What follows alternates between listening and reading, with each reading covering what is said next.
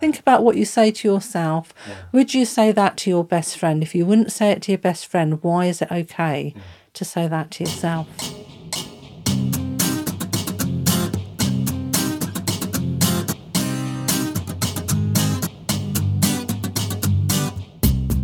Hello and welcome to Sharp Podcast, the self-development podcast where we help you get better at the stuff that matters to you so you can spend less time doing the stuff that doesn't matter.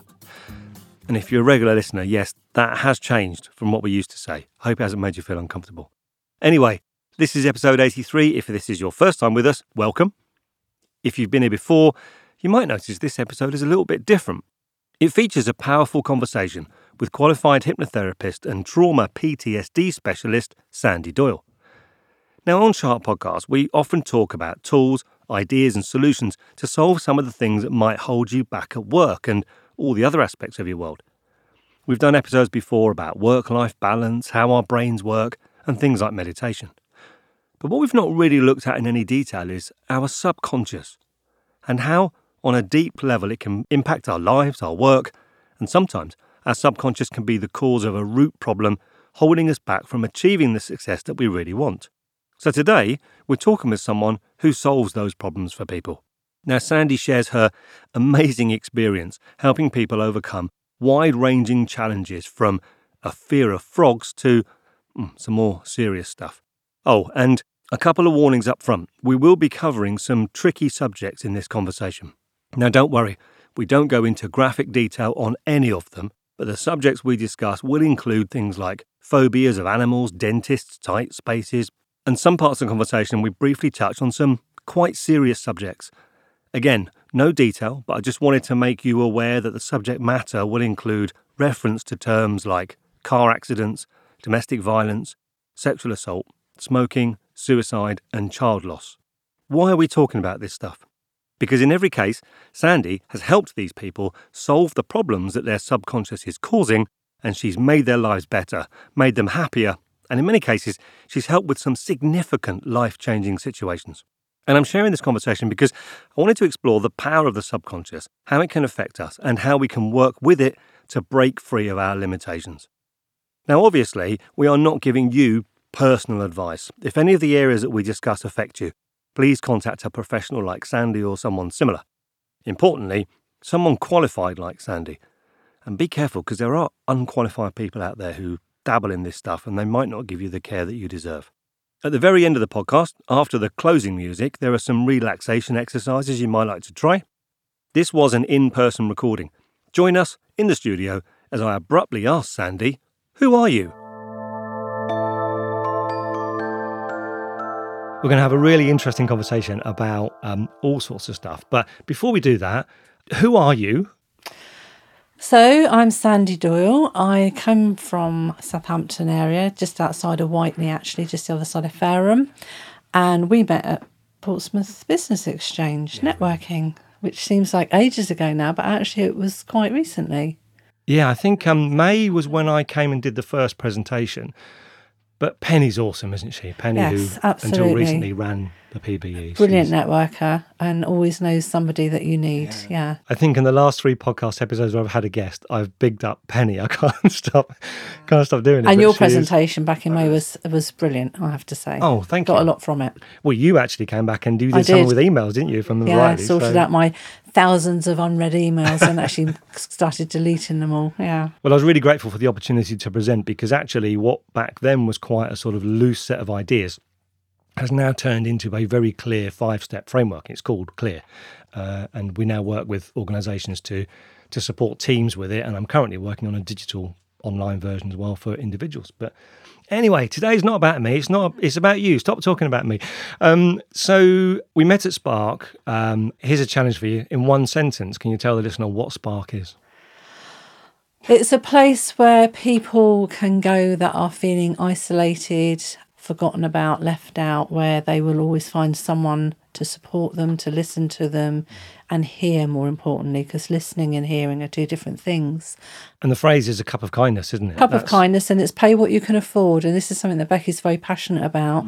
We offer cheese toasties. We have the best cakes from the 10th Hole and Queen's Hotel. They donate every week.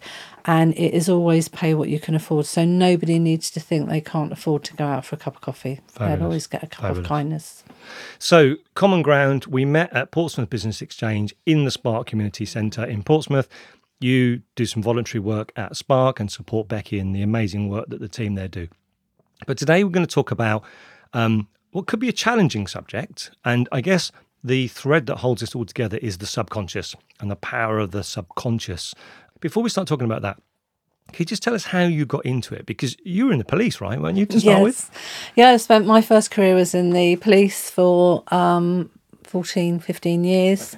I was medically discharged. I had a serious car accident, broke my back. Wow. And after 2 years of not working due to the injury, I then found myself going into education as a learning support for children with special educational needs. And then that led me into mainstream school, working with them.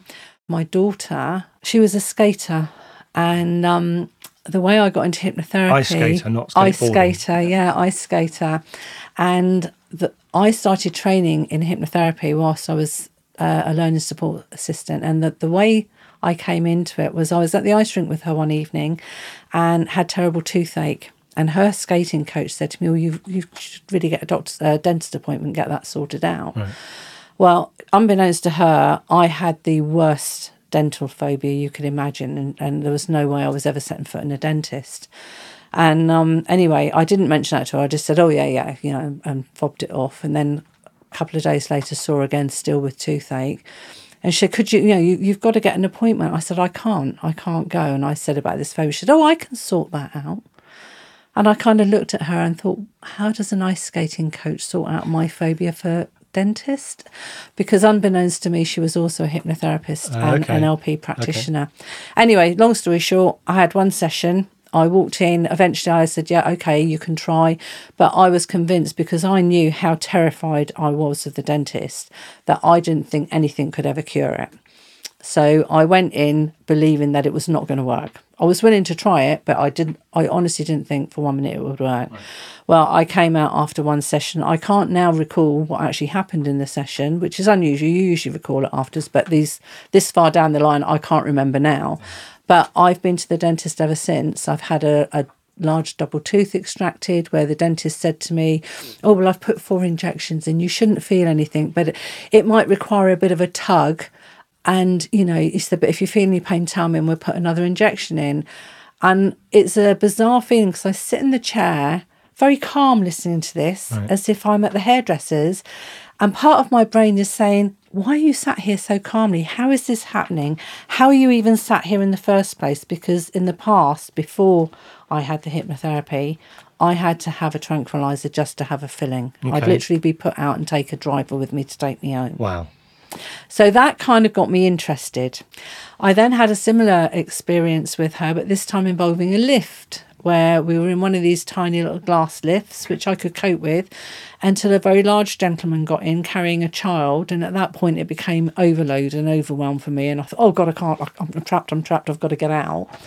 And again, another conversation later, I had a session with her for claustrophobia. And again, since then, I've not worried about planes. It really affected me on planes when you land and everybody stands up and gets their luggage down, and you've got this crowd of people all down this narrow aisle between you and the door, and you can't get out. And I'd find myself having sort of palpitations, and I just wanted to rip people's heads off and say, get out of my way, just let me off this plane. And since having the session with her on that, again, nothing. So it got me thinking now, I thought, there's something in this hypnotherapy. I'm really intrigued with this. So we had a long conversation about it. And then I started researching and found a training school, Hampshire School of Hypnotherapy in Portsmouth, where I could train at weekends around the job I was doing. So I couldn't afford to give up my job to go and train. So that's what I did. So there's a couple of things you said there, which I just want to unpack, because some of our listeners will be... they'll know all about hypnotherapy, and you also talked about a thing called NLP, which will... Neuro-linguistic programming. Okay, so we'll unpack that in a minute as well.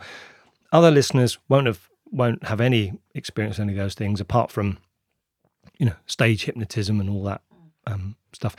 And then some of our listeners will also say, it's all rubbish. It doesn't work. It's all trickery and all that kind of stuff. So first of all, with hypnotherapy, fundamentally, how does hypnotherapy have an impact on people? What is actually happening when someone is hypnotized and, in your case, end up being better equipped to deal with a dentist or confined spaces? What's going on? In hypnosis, it means that I can bypass the conscious mind and work with the subconscious mind, which is where all your memories are stored. By bypassing the conscious mind, which has got the monkey on the shoulder saying, oh, you can't do this, you're frightened of that, you can't do that, and questioning everything you do, working with the subconscious mind, I can go back and find where that initial event was that has caused the fear, the problem, the anxiety, whatever it is that we're working with. I can find what the original event is that has led into that problem. So just to clarify my understanding of it there, hypnotherapy is not about tricking people, making people do things against their will or some kind of magic. It's about, there's a behaviour that we've learned, we've forgotten how we've learned that behaviour, and what you're doing is helping the person do a bit of detective work and find out where that access the memory to find out where it was learned, and then change that pattern of behaviour. So it's like if you've got a computer and you've got a faulty program on it. Right. It's like I'm the nanny McAfee that goes in and deletes the faulty program and puts in a new program. And you mentioned about hypnosis and it being magic, etc. No, it's not magic. I can't force anyone. I can't make anyone do anything they don't want to do. So if they've come to see me, I make the assumption that they want to make the change. Otherwise, they wouldn't come. By wanting to make that change in the first place, they've already made that first step towards making the change. So they're open to the suggestion that they can make things different. You're not asleep in hypnosis. You're in a very deep sense of relaxation. It's like that bit in the morning, if you ever set that alarm in the morning, you hit that snooze button and you lay there and you think, oh yeah, I just had that extra 10 minutes, and you might hear the kids outside or the dog downstairs or other noises around you. You're aware of the noises around you, but you're so relaxed you just don't care what anyone else is doing. And when you're in that nice relaxed state, it's easy then to access the subconscious mind and do the work. We'll talk about hypnotherapy a bit more in a minute. You also said neuro-linguistic programming. So again, for our users, in a simple 1 or 2 sentence explanation, what is NLP? So neuro basically means to do with your mind. Linguistic is to do with the language we use. So basically, if you think you can't do something or you think you can, you're right. Whichever you think, you're right. Because you will either talk yourself into being able to do it or you'll talk yourself out of being able to do it. So neuro-linguistic programming is just a way of using language to reprogram your thought processes. In a nutshell.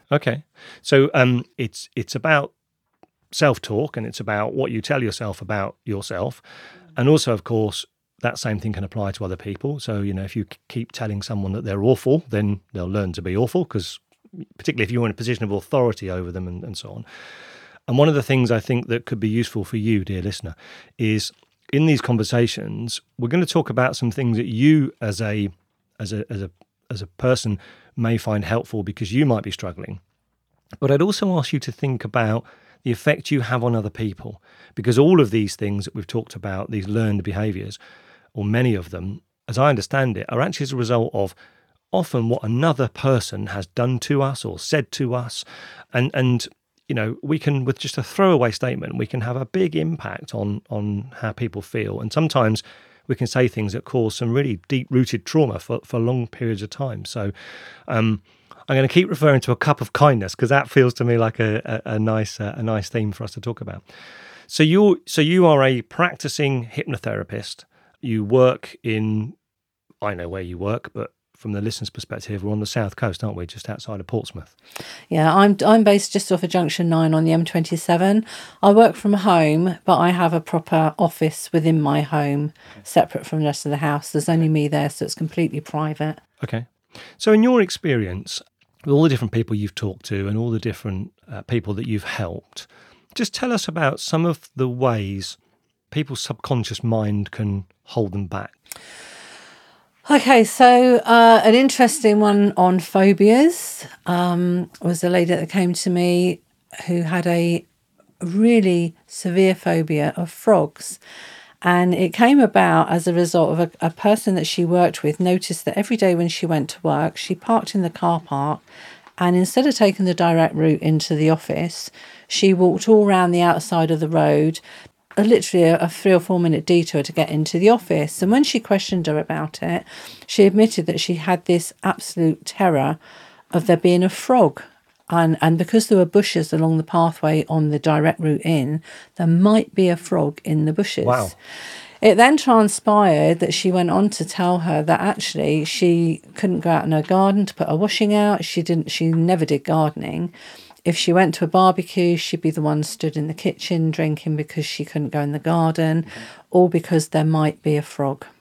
So under hypnosis, we went back and discovered that the initiating event that had caused this was when she was actually, I think if I remember rightly, she was about 11 or 12, walking home from school with some friends, and inadvertently trod on a frog that was already dead. Okay. But that squishy, horrible feeling underneath, you can imagine sort of 11 or 12-year-olds like, and all the squealing and the horror of it. But somehow that had stayed with her and it developed into this huge phobia around frogs. But she wasn't aware that moment had made that significant change, which resulted in her walking the long way round every day that she went to where she was going. Yeah, that's a bit of a fun one.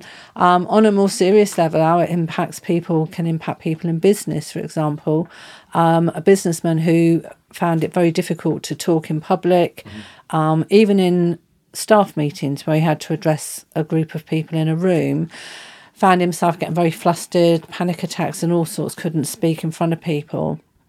And under hypnosis, going back in regression, went back to an incident when he was 3 or 4, and parents were having a dinner party with friends, and he came downstairs to proudly announce to everybody that he'd done a poo on the toilet, which was quite a big thing because up until that point he'd used a potty, and was very proud of himself. But Mum stood up absolutely horrified that he'd announced this to all her friends at a dinner party and shooed him upstairs, said, just, we don't talk about that here, sort of thing. And that is where the fear of speaking in public came from. And that's how what we say and what we do can influence our children long into the future without us even, I doubt if that mother ever even thought about that again, and probably is still none the wiser today.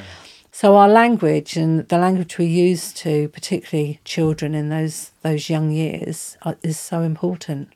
So in that example of the chap that had a fear of speaking in public, there's a very clear event that happened that sort of locked in that fear. And I can understand why he may not remember that's... But it wasn't what he did, it was the impact his parents had on him that presumably made him feel like saying something out loud in public is not a good thing to do, so I'm just going to not bother doing that.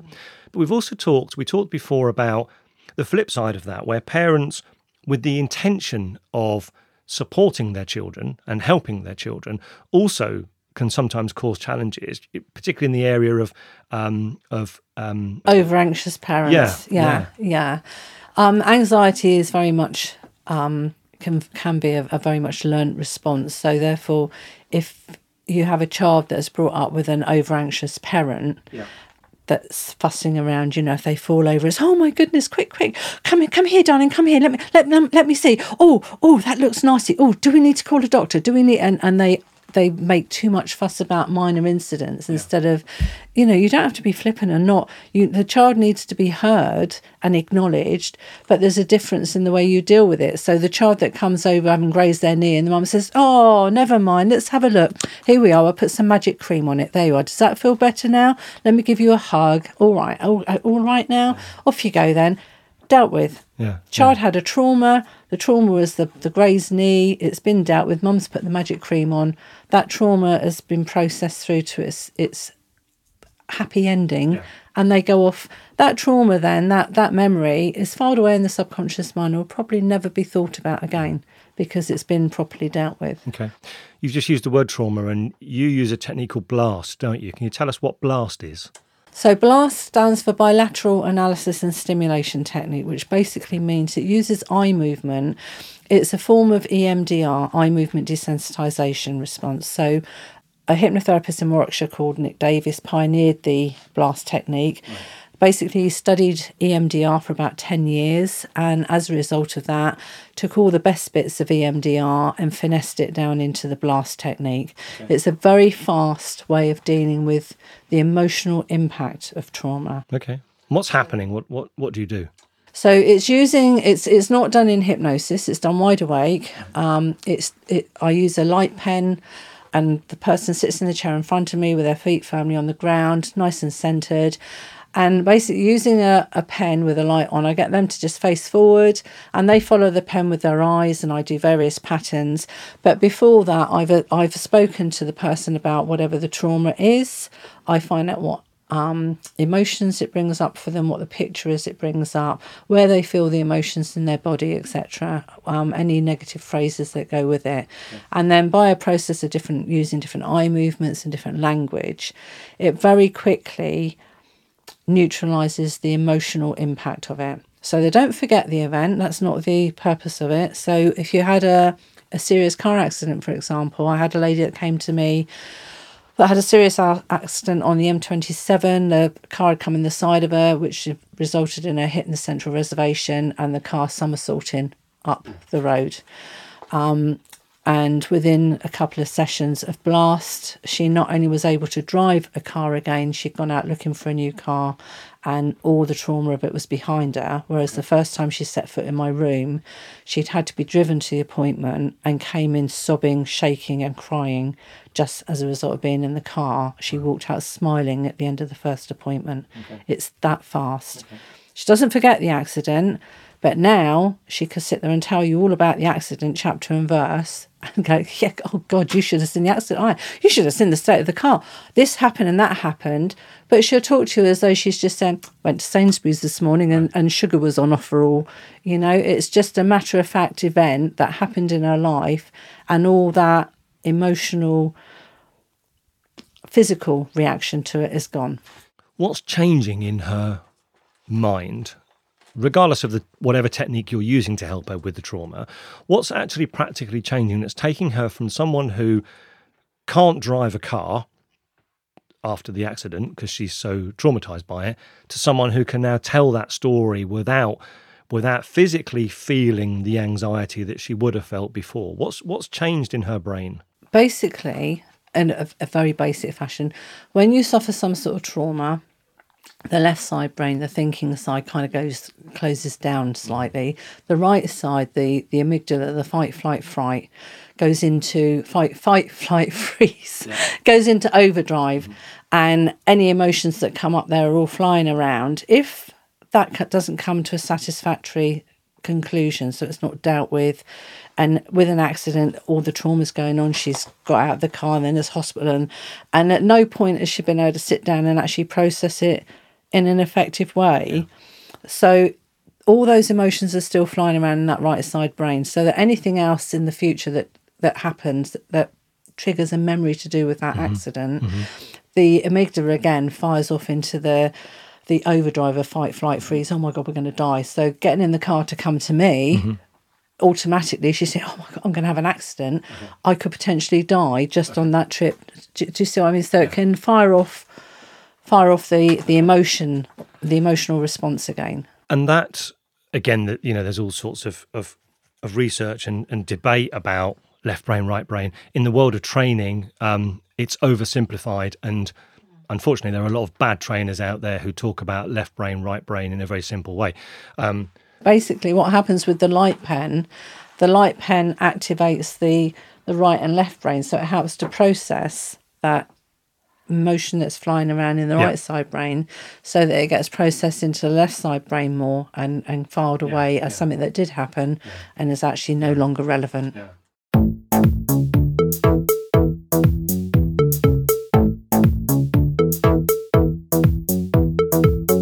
What a lot of people don't understand is that we, as managers, bosses, leaders, we can cause people at a very low level to feel that same level of danger, that fight, flight, freeze, play dead syndrome.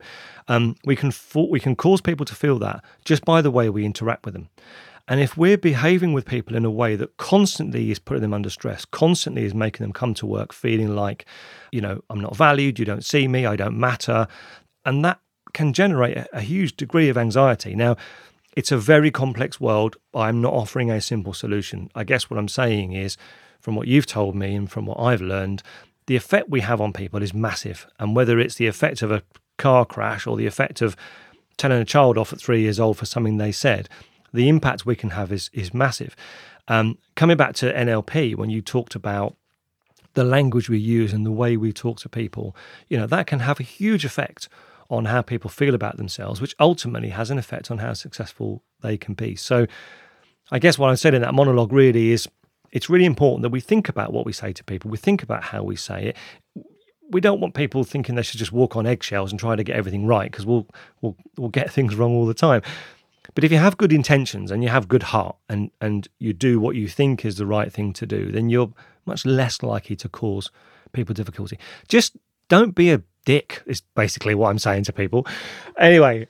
So going back to the blasting, just to sum it up, basically what blast does is it helps the person that's had the trauma, it helps them to reprocess the traumatic event so that they understand what happened and they can remember it, but without the physical or emotional response to it anymore. Okay, so they're remembering the event, but the physical and emotional response fades away. It's gone. Because presumably that part of their brain is not sending that signal to say you're in danger.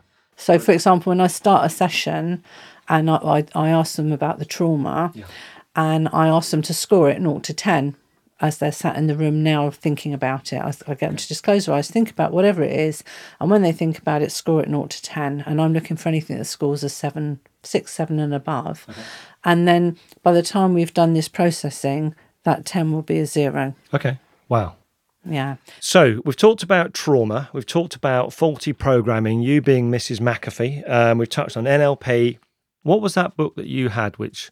So we're going to put a link in the show notes to this, but you were recommending this book that you've got in front of you. Tell us what that is. For anyone that suffers, that has bouts of anxiety for whatever reason, there's a very handy little book by a lady called Melissa Tears, who's a quite well-known hypnotherapist in the States. Mm-hmm.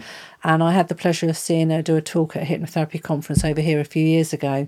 And she's written a book. She's written lots of books, actually. But one that's very good is the Anti-Anxiety Toolkit, which is rapid techniques to rewire the brain. Okay. And in this book, there are lots of little exercises that you can do to help you if you're in the office and you're about to address a meeting and you're having a bit of an anxiety attack. There are lots of little exercises that you can do in just a couple of minutes to bring your anxiety level down to a manageable level to go and do whatever you need to do. I'm going to put you on the spot. What does she tell us we should do? Can you give us an example of the exercises that she says? Just an example today, for example, I've never done a podcast before. Really? And I'm not generally an anxious person. Okay. I'm very much a whatever. So today it caught me unawares when this morning I started actually thinking about a podcast and getting a bit sort of, I guess it was a bit anxious. And I was thinking, what if I do this? What if I do that? And one of the helpful little tips she says is just insert the word so at the beginning of that phrase. So instead of thinking, what if I blank? So what if I blank? What's going to happen? Who's going to shoot me? Okay. So what if I can't do it? So what if I don't cover everything? So what if I make a mistake? Yeah. Whatever it is you're telling yourself in a negative, put so in front of it, and that what if becomes so much less than it was before. Love it. Just a little thing. What I find really interesting is you, as someone who helps other people with trauma and anxiety and that kind of stuff, to me that's a really good example that none of us perfect. We're all on a journey. We're all learning. And this is one of the reasons why I do this podcast. And I'm going on a journey of learning, understanding how these things work and the impact they have.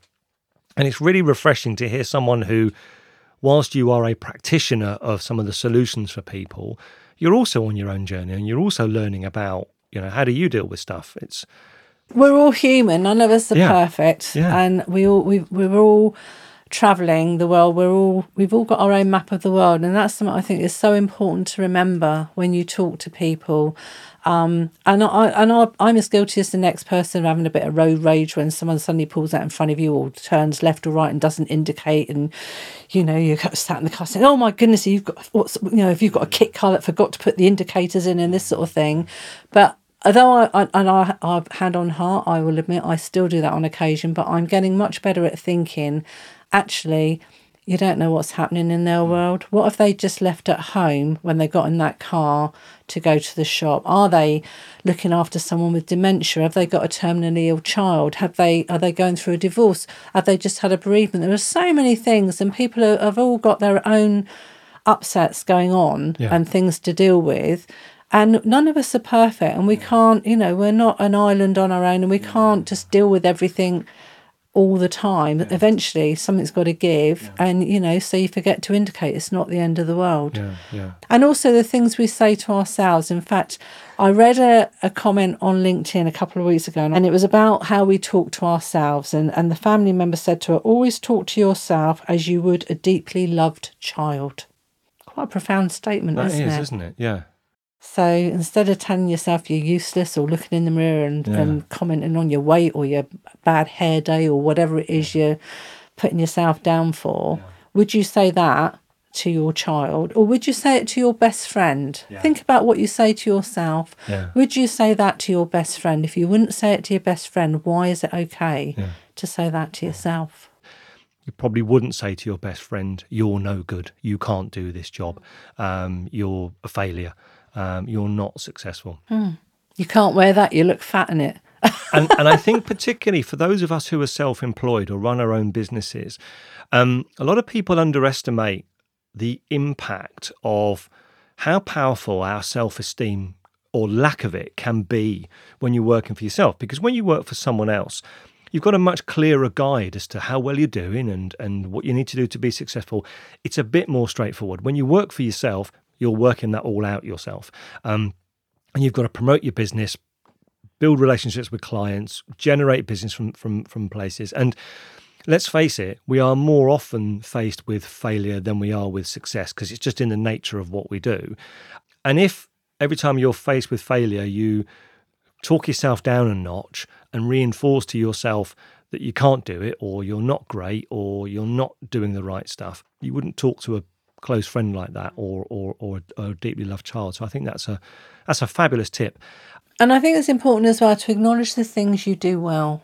Yes. I mean, you've hit on something there about the fact that when you work for yourself, quite often you wear so many hats. As you say, you not only do your job, you're responsible for your accounts, your social media, everything you do in between. It's all down to you.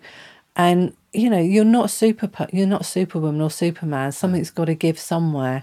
So it is important to sometimes just sit back and, instead of criticising yourself for all the things on the to-do list you didn't do, pick out the things that did go well that day. So for me, if I've had a day where I think, oh God, I should have done my accounts, I should have done this, I should have done that, but I might just reflect back on a client that week and the result that I had and think, but I might not have done my accounts, but look how I changed that woman's life the other day, because now she can do this, this and this, or now she feels whatever.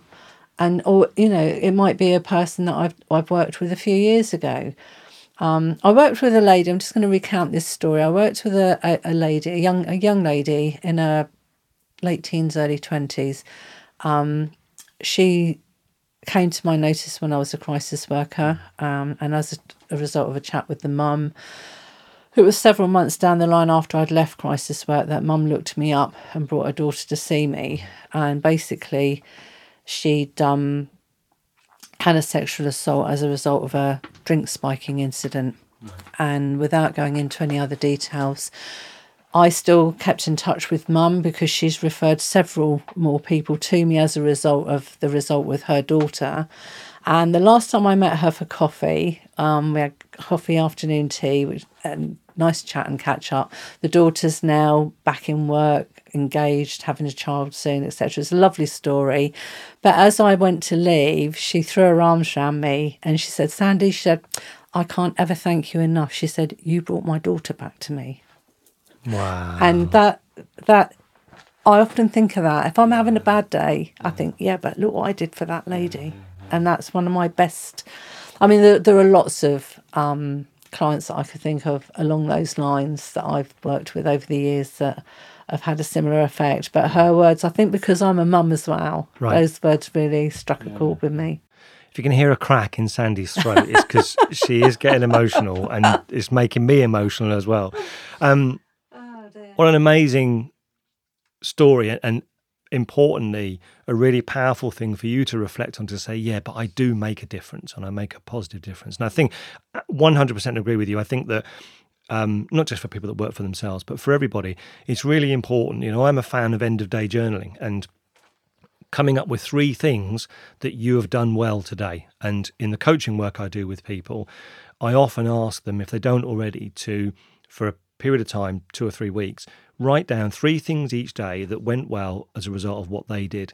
And then after 3 weeks, I ask them to send me that list, 60 odd things that they've done. And when the list gets that long and you look back and you can see some big things, some small things, we often forget the stuff that we do really well, and we often forget the positive impact we have, and we often focus on what we do badly. It's a fundamental of the coaching program we do, the Continue Begin coaching program, because we believe that actually if you're going to help people get the best out of their performance, the very first thing you need to do is celebrate what they've done well and help them celebrate what they've done well. And that provides a foundation for them to then be able to tackle the thing that's a bit challenging or a bit tricky. And I think the power of celebrating what we've done well, I don't know if it's because it's a British thing or I don't know what it is, but many people struggle with identifying what's good. And that end of day journal for me, 3 things that have gone well today, is super powerful. So I recommend that to you, listener, if you don't do that.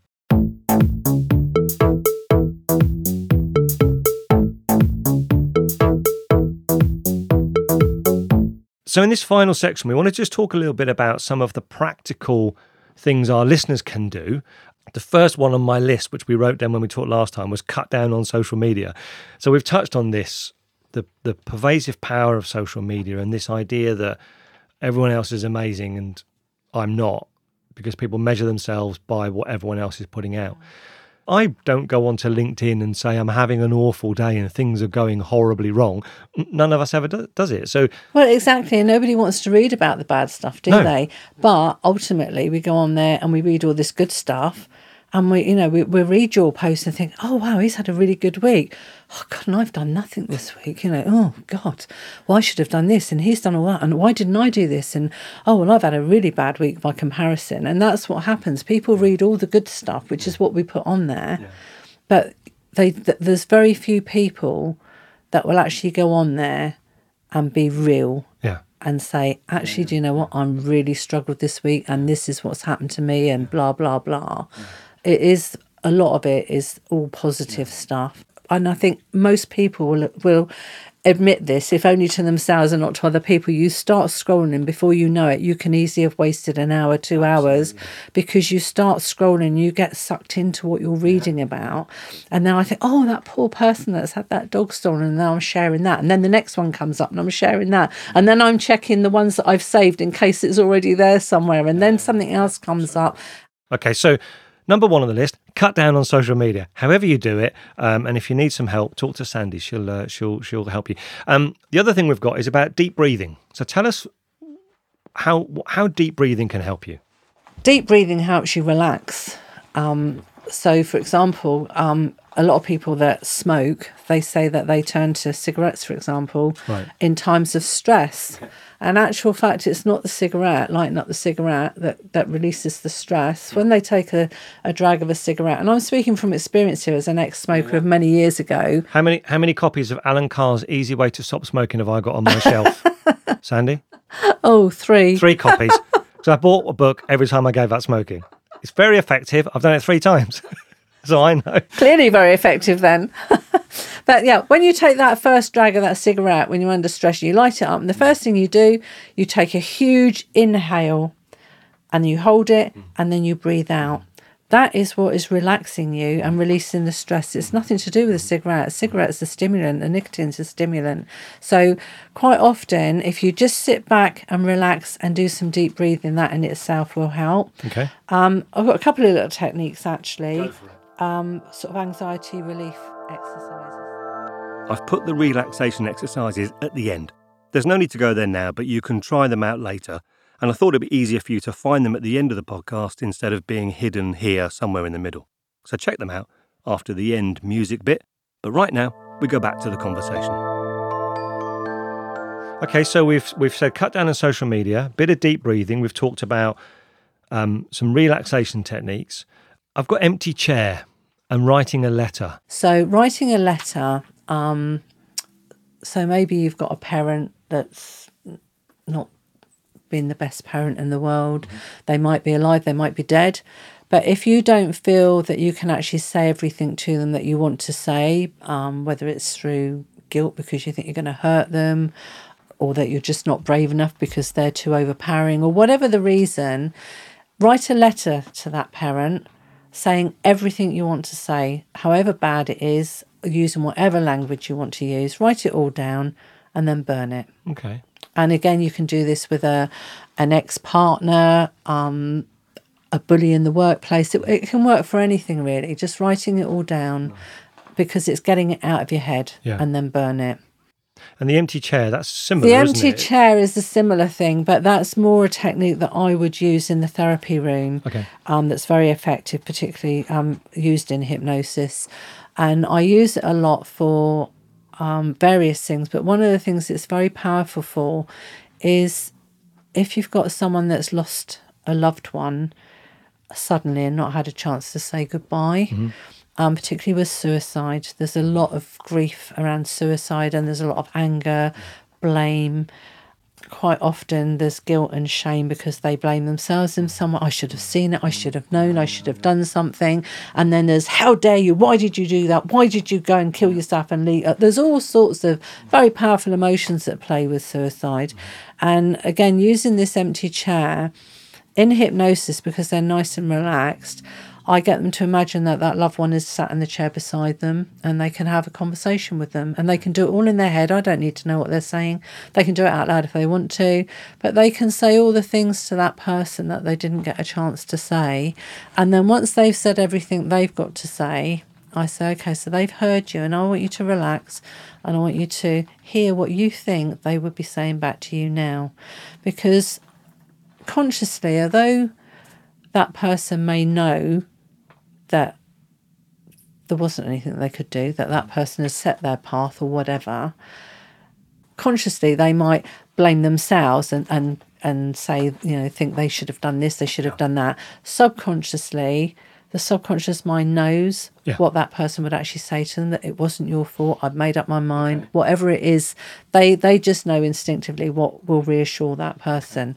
So it's a two-way conversation, and once they've heard what they've got to say back, and then I then give them the opportunity, have you got a response? Is there a response back from them?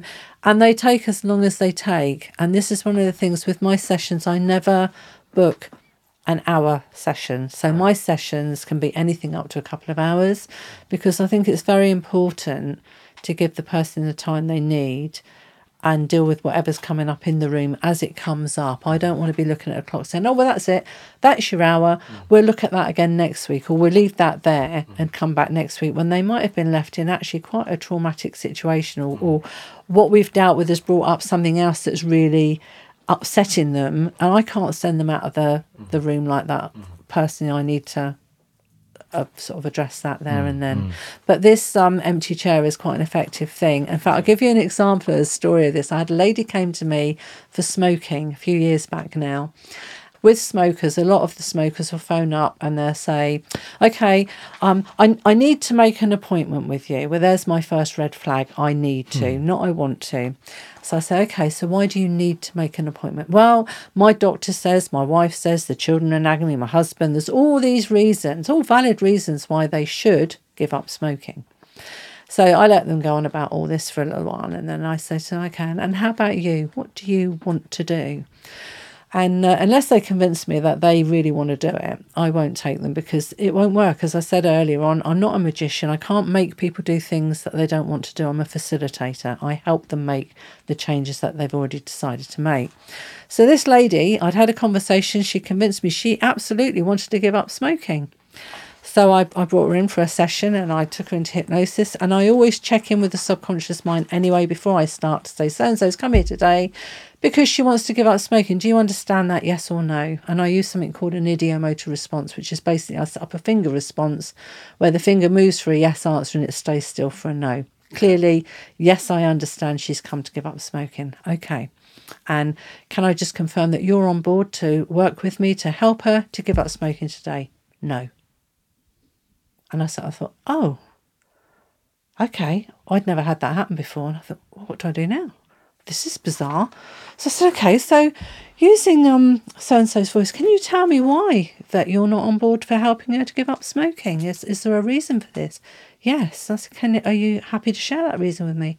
It's the only thing that makes her happy. So I said, oh, okay. So is there anything we can do to change that? Nope. I said, okay. So I brought her out of hypnosis. Well, I did just a nice relaxation with her so that she had something. And I said, look, we haven't done the smoking today because your subconscious is basically saying it's the only thing that makes you happy. Do you understand that? Do you understand why it's saying that? She said, yeah, I think so. And I said, okay. I said, is there anything you want to share with me? I said, you don't have to, but if you want to talk, I'm here. So she said, well, she said, yeah. She said, I think it's because... yeah, it is the only thing that makes me happy. She said, because I lost 3 of my children, 3 out of 4 of her children. This lady was in her mid to late 70s, I think. She'd lost 3 out of 4 of her adult children, all to sudden death, all 3. One had had a stroke, I think it was. One had had an accident at work, and I think one had a heart attack, something like that. Anyway, so she'd lost all these children and not had a chance to say goodbye to any of them. So I said, okay, and we had a long chat about it. And I said, look, I said, this is something I can possibly help you with. I said, if you'd like to have that opportunity to say goodbye in a safe environment. And I explained about the empty chair. Oh, gosh, yes, she said, I'd like to do that. So we arranged for her to come back the following week. And I sat there while this lovely lady had these conversations with the 3 children, and she did it all out loud. And I'm not ashamed to say I sat there with a tissue in my hand, listening to these conversations as she leant across as though she was actually holding the person's hand and stroking their hand while she spoke to them. So we finished the session, and she visibly changed in the chair. Her face, the strain went out of her face, and she left. And I think it was about 3 weeks later, she phoned me up. She said, I can't thank you enough for what you did. She said, it's made such a difference to me. She said, oh, and by the way, I've given up smoking. Oh, that's amazing. You've summed up there really kind of the basis of our whole conversation today. It's the fact that whatever it is you're trying to do differently, whatever you're struggling with, sometimes there's something underneath that, underpinning that. And if you can tackle that first, then you've got a good chance of doing something about it. Just to recap, we talked about your background, how you got into via the police and working in the care industry, how you got into hypnotherapy and trauma. We've talked about the subconscious, how the subconscious can affect people's lives. We've talked about trauma, reframing, faulty programming. You're Mrs. McAfee now, and you always will be. We touched on neurolinguistic programming, self-esteem, the importance of sleep, and then we got into some real practical stuff about people can do, cutting down on social media, deep breathing. You've talked us through some relaxation exercises, which I will put at the end of the podcast, listener, for you to listen to without having to scroll through the whole thing. We talked about writing the letter, empty chair, the importance of sleep. And that little word, so. And I really like that. That's a nice, simple little technique. So what? A thread that's come through everything you've talked about is people solve their problems by talking to someone. Obviously, you've given us examples of how people can talk to you, but also, trying to find someone you can talk to. And if you can, trying to talk about stuff can be so much more helpful than just keeping it inside, can't it? And just bottling it in. So whether that's a professional like you, Sandie, or whether it's a family member, a friend, sometimes I find it easier to talk to someone who I don't have all the baggage with. I don't just go and talk to random strangers. I've been told to stop doing that. But sometimes it can be easier to talk to someone who maybe doesn't know you so well or doesn't necessarily have all that baggage. And don't forget, you've always got the Samaritans. Yeah, the Samaritans. They're completely anonymous, so you can pour your heart out to them.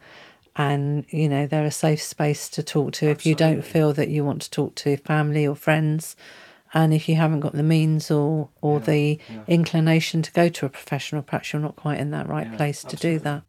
So talking is important. Sometimes it's hard to do, but usually it's better to do than not do, isn't it? I think is the advice. The other thing that you've said, you've touched on a couple of times about the car driving and how we deal with other people. Just be kind to people. We don't know what people are going through. We don't know what's going on. The phrase that springs to mind is one that I've heard a few times. We judge ourselves by our intentions and others by their actions. So actually, if someone cuts you up or someone's rude to you at work or someone says something to you that isn't great, just pause for a second, because you don't know what that person's going through. You don't know what's going on in their mind.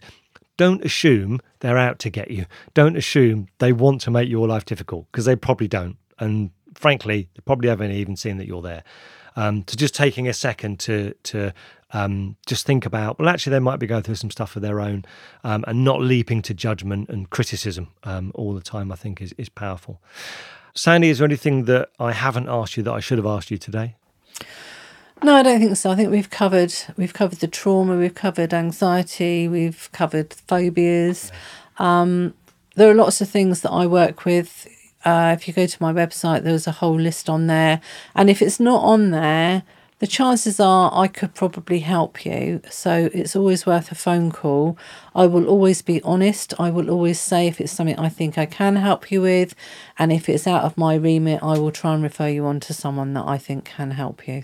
So this end bit of the podcast is always, I've steal this from Dan Harris, the plug zone. So where can people get hold of you? What's your website? SandieDoyleHypnotherapy.co.uk. Social media, can people connect with you on social media? Yeah, I'm on LinkedIn, I'm on Facebook. Okay, so we'll put the links to your LinkedIn and Facebook connections. For anyone that's got any questions about anything, if they've got something that they think they've tried other avenues or they think it might help to do hypnotherapy, give me a call. I'm happy to chat and see. Do you give people your phone number? Well, yeah, it's on my website anyway. It's 07990 776718. Fabulous. Thank you so much for coming today. I really appreciate you sitting in our little hot, cramped studio and having a chat and sharing everything with us that's given me a lot to think about, and hopefully the listener as well. I'm sure it has. Thank you. Thank you, Steve. It's been a pleasure. So I hope you've enjoyed this episode. Of course, if you've been affected by any of the subjects, please contact a professional. There'll be lots of links in the show notes to help you find out more about Sandie and the services she provides, along with some other helpful resource. And if you have enjoyed this episode, please share it with your friends on social media, or maybe email, or write them a letter if you like. I miss writing letters. If you do write a letter, tell them to go to a podcast app and search for Sharp Podcast, one word, 2 Ps. And if you want to go onto your podcast app and give us a 5-star rating or a review, we'd love that too. I mean, I say give us a review. People did used to do that. Do they still do it? I don't know. Don't be a follower. Just because other people might not do it, you be different. Stand out from the crowd. Give us a review and stick 2 fingers up to the sheeple who don't do it. Anyway, take care, and don't forget, stop comparing yourself to other people. The only person you should compare yourself to is the person that you were yesterday. And also don't forget, after the music finishes, there are the short relaxation exercises. Give them a try. They're very relaxing. See you later.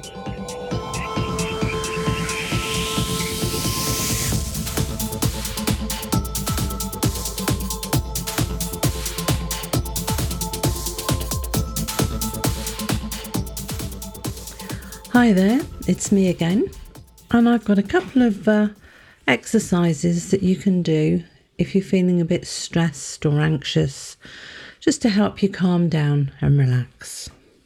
So the first one, I want you to find somewhere that's really comfortable, somewhere where you can just sit down and relax for a few moments.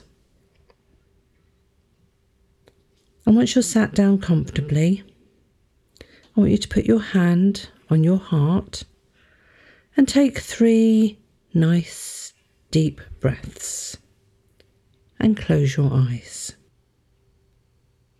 And now I want you to remember a time or a place where you felt really, really good.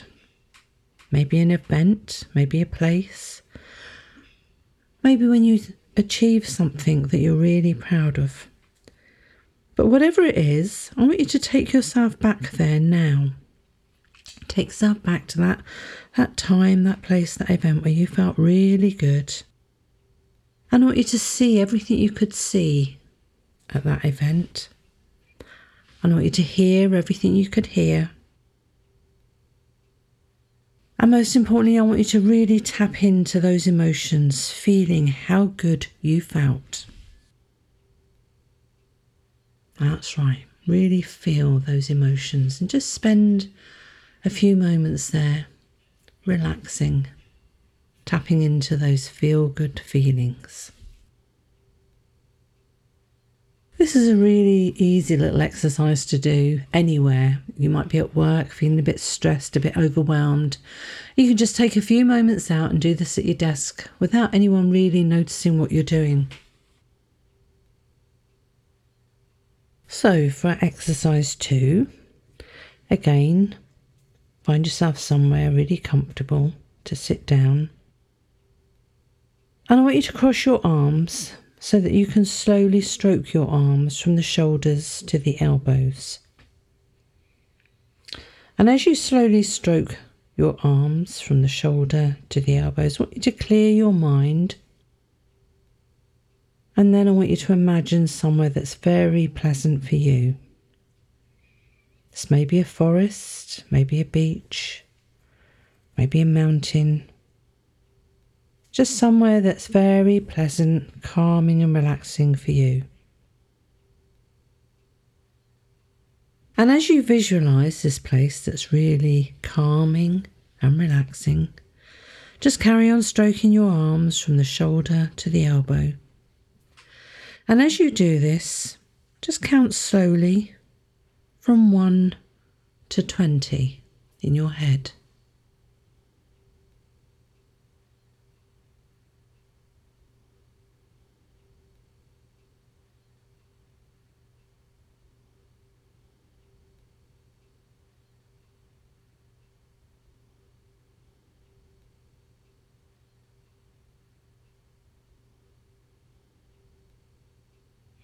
And then move your eyes from left to right 2 or 3 times while still stroking your arms.